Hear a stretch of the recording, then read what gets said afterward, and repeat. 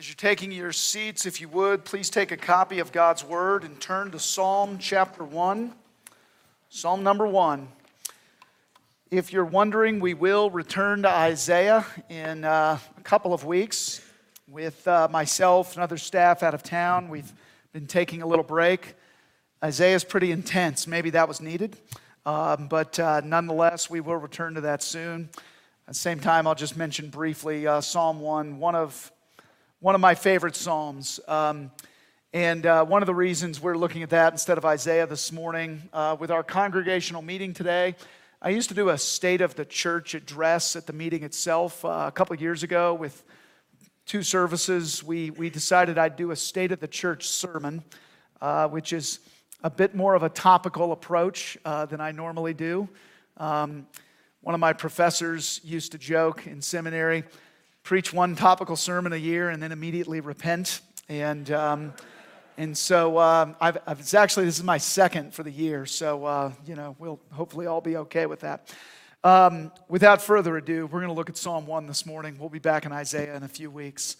Psalm 1, hear now the reading of God's holy, inerrant, and inspired word. Blessed is the man who walks not in the counsel of the wicked, nor stands in the way of sinners, nor sits in the seat of scoffers. But his delight is in the law of the Lord, and on his law he meditates day and night. He is like a tree planted by streams of water that yields its fruit in its season, and its leaf does not wither. In all that he does, he prospers. The wicked are not so, but are like chaff that the wind drives away. Therefore the wicked will not stand in the judgment, nor sinners in the congregation of the righteous. For the Lord knows the way of the righteous, but the way of the wicked will perish. Thus ends the reading of God's word. May he add his blessings to it. Some of you get nervous when I almost forget to say this on some Sundays, but the grass withers, the flower fades. The word of our Lord stands forever. Let's pray. Let's ask his blessings on this passage. God be with us. God, speak to us, Lord, for your servants are listening. This we pray in Christ's name. What can the blessed man of Psalm 1 teach us about 2021, about the year that we have ahead of us until the next State of the Church sermon? I think he can teach us a lot. What to say yes to, what to say no to, what to expect, what to hope for. What is the secret of a blessed life? And what does all of this ancient word ever true say to us in 2021? Let's dive right in. The first thing we see is the blessed man's don'ts. The blessed man's don'ts. See this in verse 1. Blessed is the man who walks not in the counsel of the wicked, nor stands in the way of sinners, nor sits in the seat of scoffers. There are things that the blessed man does not do. The psalmist, whoever he was, he spent the entire first verse describing the blessed man's don'ts, his no's. I just got done reading a book. No is a beautiful word. The author's point is that every yes is a no, and every no is a potential yes to something else. Now, I don't like saying no. I'm a people pleaser who had to learn how to do that over time. However, saying no is biblical.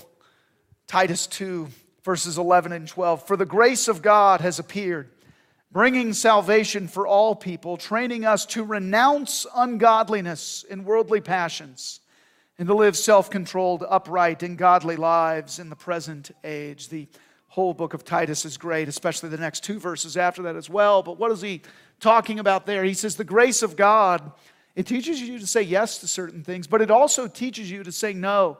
To renounce ungodliness, to say no to ungodliness, saying no to certain things so that we can say yes to others. The blessed man, he says no. He doesn't walk in the counsel of the wicked. His most central advice does not come from the ungodly. He doesn't stand in the way of sinners. Because of that first no, he does not regularly take part in sinful actions. Finally, he does not sit in the seat of scoffers. Because of those first 2 no's, he is not seated, he's not settled into ungodliness, to the point where he would scoff with irreverence at the holy things of God. He says no to anything that leads down this road, this progression, and it is a progression of ungodly activities. He may have non-Christian friends. In fact, he should. But his friendship is characterized at times by respectful no's when they ask him to participate in certain things that go against what he believes. If you don't know how to say a respectful no, then read that book I mentioned earlier. No is a beautiful word. He says no so that he can say yes to something better. And that leads us, secondly, to the blessed man's delight. The blessed man's delight. Verse 2. His delight, the blessed man does not do certain things, but verse 2 says, but his delight is in the law of the Lord, and on his law he meditates day and night. When he can't sleep at night, he meditates upon God's word until he can. It's his delight, his excitement. When I'm restless, I find the Lord's Prayer, Psalm 23, even Psalm 1. That's what I think of until I can make those promises of God click in my brain, until I can see his sovereignty and his goodness properly amidst the mess of life. And the point here is not that Christians are gritty and tough and disciplined and we think about these things and the power of positive thinking. And the point is not that we are Christians because we're gritty and tough and disciplined. The point is, if you are a Christian, if you are born again, not because of your own works, but because of the grace of God that opened your eyes to the truth, if you know this is true of you, then you will want more and more of God's word. You will begin to meditate on it more and more, to delight in it. Maybe not 24/7. That's not exactly what day and night means. But it does mean that godly thoughts begin to occupy your daydreams more and more. Because more and more you realize that this truth, the truth contained in God's word, it's the best truth there is. The best truth ever. And that's what the law of the Lord is. Now that word law is Torah in Hebrew. Law is a proper translation, but even the little footnote in my ESV, it says that instruction is also a good translation too. The blessed man, he says, no to ungodliness so that he can say yes to his true delight, the law of the Lord, the instruction and teaching and wisdom of God's word. Don't you want to be like this blessed man? If not yet, maybe, then listen to as well his expectations, his hopes, his desires.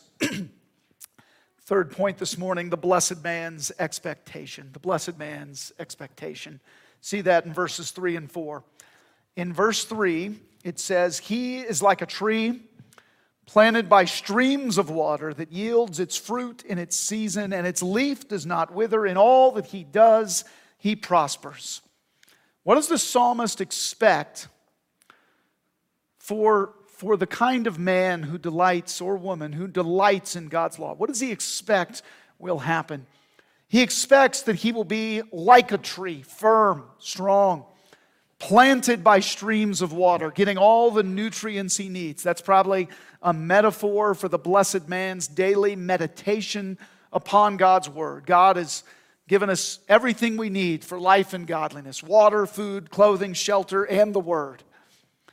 Like a tree, he says, that yields its fruit in its season. Notice what it doesn't say. It doesn't say every season. It doesn't say daily fruit. You're not guaranteed a moment every day when you will say, I am so glad that I conquered this sin decisively. I did this amazing thing so that I know without a shadow of a doubt that I am a Christian who is growing steadily day by day by day by day. Now you should be growing steadily. But it doesn't say that you will always have that realization. It doesn't say that you will always have that moment when you just feel it in your bones. It says fruit in its season. There may be seasons where the main thing God does is prune you for future fruitfulness. I'm not much of a gardener, But some of you know the good of pruning for future fruitfulness. Seasons where you die to yourself so that you can later bear fruit, live more and more unto righteousness. Let me say this, if you never bear fruit as a Christian, beware. It's a sign of trouble. But if you haven't borne as much fruit as you like, be patient with yourself and with your God. And don't be afraid in the midst of those patient seasons where there's not as much fruit as you want. Don't be afraid to pray the promises of God back to God. Don't be afraid to say, God, I am trying. I need you to help me bear fruit in my proper time. I need enough fruit, enough evidence to avoid despair and discouragement right now. The blessed man is like a tree yielding fruit in season. But what does that imply? It implies that winter sometimes comes. But winter doesn't win. Winter doesn't defeat this man's soul. Notice what else it says.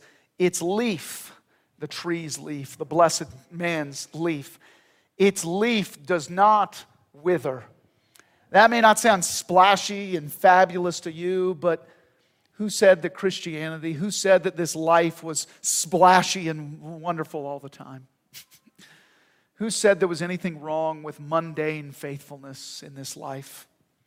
I've told this story before. One of my old professors, whose sermons I still listen to regularly, I think he was recounting how friends, even fellow ministers, had fallen away from the faith, left the ministry.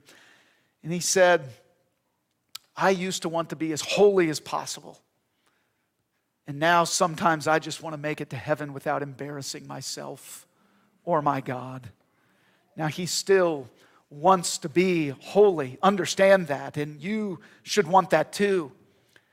But fighting the good fight, keeping the faith, finishing the race, that's not so bad either, is it? You still get a crown of righteousness for that. His leaf does not wither, it says. And finally, it says, all that he does prospers. I have 2 coffee mugs with Psalm 1, specifically with Psalm 1, verse 3 written on them, plus another piece of art in my home office at home. Why 2 mugs for one Bible verse? Well, the first one is cracked, and I can't bear to throw it away. Years ago, it was a pastor appreciation gift. Thank you, Brittany and Cindy. And the following year ended up being one of my hardest years. Sometimes all I could do was stare at that mug in these words, all that he does prospers. God, you said I would prosper. And yes, Joseph prospers in Genesis as he is sold into slavery and falsely imprisoned. Yes, true enough. But Joseph's story eventually turns around, God. And I need to know and see and taste that you're going to turn my story around too. Now, God does not promise us eternal summer. Every day is not a day at the beach, but praise God for the ones that are. But He does not promise us eternal winter either, because Aslan is on the move. Our leaves will not wither. We will bear fruit when it's time, and we will prosper. God says so. And that's what we cling to when winter seems to last too long, when the dark night of the soul threatens us with despair. That's what we cling to. Even if you need 2 coffee mugs for one Bible verse, you do what you have to do to remember the important things. Because this expectation, it's also tied to our final end, our destiny, and that's our 4th point. The blessed man's destiny in verses 4 through 6. I won't spend long here. Bottom line, the blessed man's destiny, it's a whole lot better than the wicked man's destiny. Verse 4 says, the wicked are not so. Not like trees, not rooted in God's word, not prospering by God's grace. They are like chaff that the wind blows away. They're like those tumbleweeds that used to blow through our outdoor services last summer. Light, easily blown away. Verse 5 says, the wicked will not stand in the judgment. Now, we will all be judged, but only those who are blessed in Christ Jesus, who take refuge in Christ Jesus, can withstand that judgment. In Psalm 2 terms, only those who take refuge in Him can stand the judgment. Verse 6, the Lord knows His own. That implies a relationship, not just knowledge. I know who they are, I know facts about them. But the wicked, it says, will perish. You might say, why? Why are the wicked wicked and why are the blessed blessed? Why are the righteous righteous? What's so special about the blessed man? Is it his hard work? Is it because he does good things? Well, not exactly. And that leads us to the blessed man's secret. That's our fifth point. The blessed man's secret. There's no verse reference here. Because you see, this is what is assumed throughout the Psalms. Throughout all of Scripture, when it talks about the blessed or the righteous versus the wicked. It's what we talked about during our confession of sin this morning. Psalm 32. Blessed is the one whose transgression is forgiven, whose sin is covered. Blessed is the man against whom the Lord counts no iniquity, and in whose spirit there is no deceit. As you have time later, I'd recommend looking at verses 5 and verse 10 as well. But you see, the blessing of God is knowing that you are wicked and sinful, but that God has covered your sin. How can that be? Well, the simple answer is Jesus. The more technical answer is 2 Corinthians 5:21. God made Him who knew no sin to be sin for us, so that in Him we might become the righteousness of God. No one becomes the blessed man by their works, by what you do. Is by the work, the sacrifice of Jesus Christ that we become blessed. By the work of the Holy Spirit who breathes new life into our dead hearts and minds. The secret is that anyone can be the blessed man if they take refuge in God, in God's Son, who bore the wrath and punishment that we deserved, that we all deserve. That's when you become blessed by God's grace. And when you become blessed, you will want more and more to be like this man, and you will be more and more like this man by God's Spirit who so powerfully works within you. That leads to my final point. I'll just warn you, it's also my longest point this morning, and that is the blessed man's lesson for us. That's point number 6 this morning, the blessed man's lesson for us. And I think the main lesson is this: no matter what you do this year, be a Psalm 1 and 2 kind of man and woman, and know that God will prosper you, like Psalm 1:3 says. Be content to be an ordinary Christian who goes through good seasons and bad seasons, who keeps saying no to ungodliness, who keeps saying yes to godliness, who knows that your good God will prosper you in due time.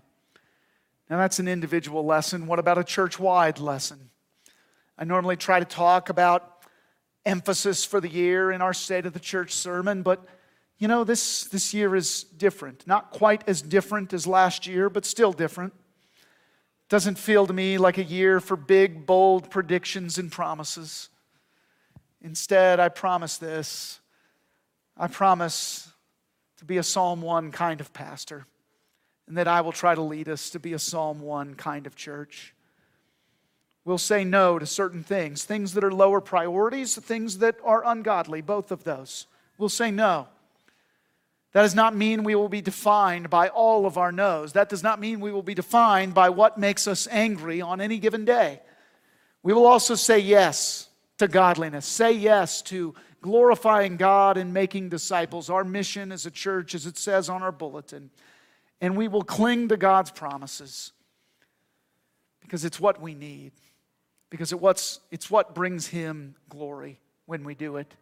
We'll not catastrophize every bit of bad news. We will trust that God will prosper us. We will trust that God will make us bear fruit, protecting us through those spiritual winters, protecting us ultimately from eternal winter. Later, we are going to hear at our congregational meeting some ministry reports. Hope you can join us for that. Only communing members can vote, but anyone can attend, especially if you RSVP'd for the lunch there. But my challenge to all of our ministry teams is that you seek to be a Psalm 1 kind of ministry team this year, faithful with what God provides, hopeful in God's prospering, confident in God's ultimate protection. And I hope we can all give thanks for the ways that God is providing and prospering us. Our youth are well led by Pastor Kurt and a team of volunteers. Our women's Bible study, the other women's ministries, were faithful to meet in person and on Zoom for this past year. Way to go with all of that. Our KCMT, Koinonia Connection Ministry Team, koinonia is the Greek word for fellowship, by the way. They have been faithfully providing avenues for church-wide fellowship, especially lately. Lawn day got changed to carpet day, as you heard there. That'll have to be moved indoors, but great job they've been doing. God is raising up new deacons and elders, of all ages, we might add. Sunday mornings are more normal than they've been in a while. And thank you to all of you who've made that possible. Nursery workers, children's church workers, and more. Worship team greeters, Sunday school teachers, helpers for all ages. I'm sure I'm leaving someone out. There's been so much work that's been put into that, and we're grateful for it. We'll also hear a report about the church plant later at the meeting. God has allowed us to raise up a church plant during a pandemic. Praise the Lord for that. And we've even drawn up plans for another church plant down the road. That may take some time, but I know that Pastor Steve and myself loved meeting with the other team members who helped with that plan. Harry Seidel, Elder Bartle DeLue, Joan Funky, Paula Randall, Jill Bogenschutz, Deacon Steve Johnson. We sat down and said, years from now, whether it's a year, whether it's more years, what would the next church plant look like? All of those are reasons to give thanks. Now, we have plenty of opportunities to rebuild certain ministries too. Some of that's ongoing right now. Many of our small groups and Bible studies kept meeting in the past year. We know that we're due, even overdue, to check in on some of those groups. There are probably other things that need some work. But I encourage all of us to take a Psalm 1 approach to all this. Faithful with what God provides, hopeful in God's prospering, confident in God's ultimate protection. That's the blessed man's lesson to us, and I think it has two final applications. The first one is about generosity, our finances. Now, our finances could be better. They have been better before. This year was not a record year for us like the previous year was, but God has been faithful. Our leaf has not withered. Do we need your help in that? Yes, we always do. If you were waiting to give more because you're waiting out the pandemic and its economic disruptions, building up emergency funds, well, maybe it's time. If you're holding back, it would be good for us to know what normal giving looks like for the church collectively. Right now, our budget is conservative for the upcoming year. No radical plans, just the basics, conservative estimates for future giving. If giving picks back up, we'll be even better. Then we can begin to dream a little, give thanks to God and His generous people. Forestgate.org/give has some biblical principles about giving as well as instructions to give regularly if you aren't already doing that. If you want, you can set up a recurring electronic gift. Set it and forget it, as they say, if you're prone to forget that weekly or monthly practice of giving. Or if you like that regular spiritual discipline of writing a check, clicking the keys on your phone or your computer, then do that. Some of you give to other organizations as well. You might wonder how much of your giving should go to your local church. To that, I'll simply say this. If members of a local church don't give, who else will? It's not like churches have other customers, other revenue sources. We simply have a faithful God who moves the hearts of His people to give cheerfully. Now, the second application I have about all of this is about what I'll call mundane faithfulness in service, volunteering in any number of various ways. Now, 2 weeks ago, we restored nursery during the Sunday school hour. Way to go with that. Our next goals are nursery and children's church during our second service at 11 a.m. God will provide that in time, we believe, but if you're not serving in one of those ways, or even if you are, don't underestimate the missional potential of serving children. What do I mean by that? Well, nursery and children's church are not simply conveniences and comforts for tired parents. They have the potential to make disciples for Christ, and not simply between the ages of newborn and age 6. For example, if we have nursery during Sunday school, which we now do, it allows parents with small kids more options to come and hear solid Sunday school material, like a parenting class that's coming up in about a month. If we have nursery during second service, it may provide the kind of first impression that tells our first-time visitors that we care about them, want to serve them, and allow them some rest when they worship. Now, a fun story about a negative impression. When I pastored in Mississippi, we were on vacation one Sunday in Florida, and through a weird series of events, we were turned away from the nursery at a local church in Florida there. They were overflowing. We said something polite, and their answer was not what we expected, and we were both people pleasers, and so we said, okay. We sat through the service. We figured it out with a wiggly child, as some people choose to do on many Sundays. I don't want to make it sound like we're martyrs for Christ because of all that, but when we got home, we went straight to the nursery people at the church where I served, and we said, please don't ever let this happen to someone else. What I'm trying to say in all this is this. Your service in the nursery or some other ministry, it's not simply about that activity. You are a cog in the grand machine that is the church. One body, many parts.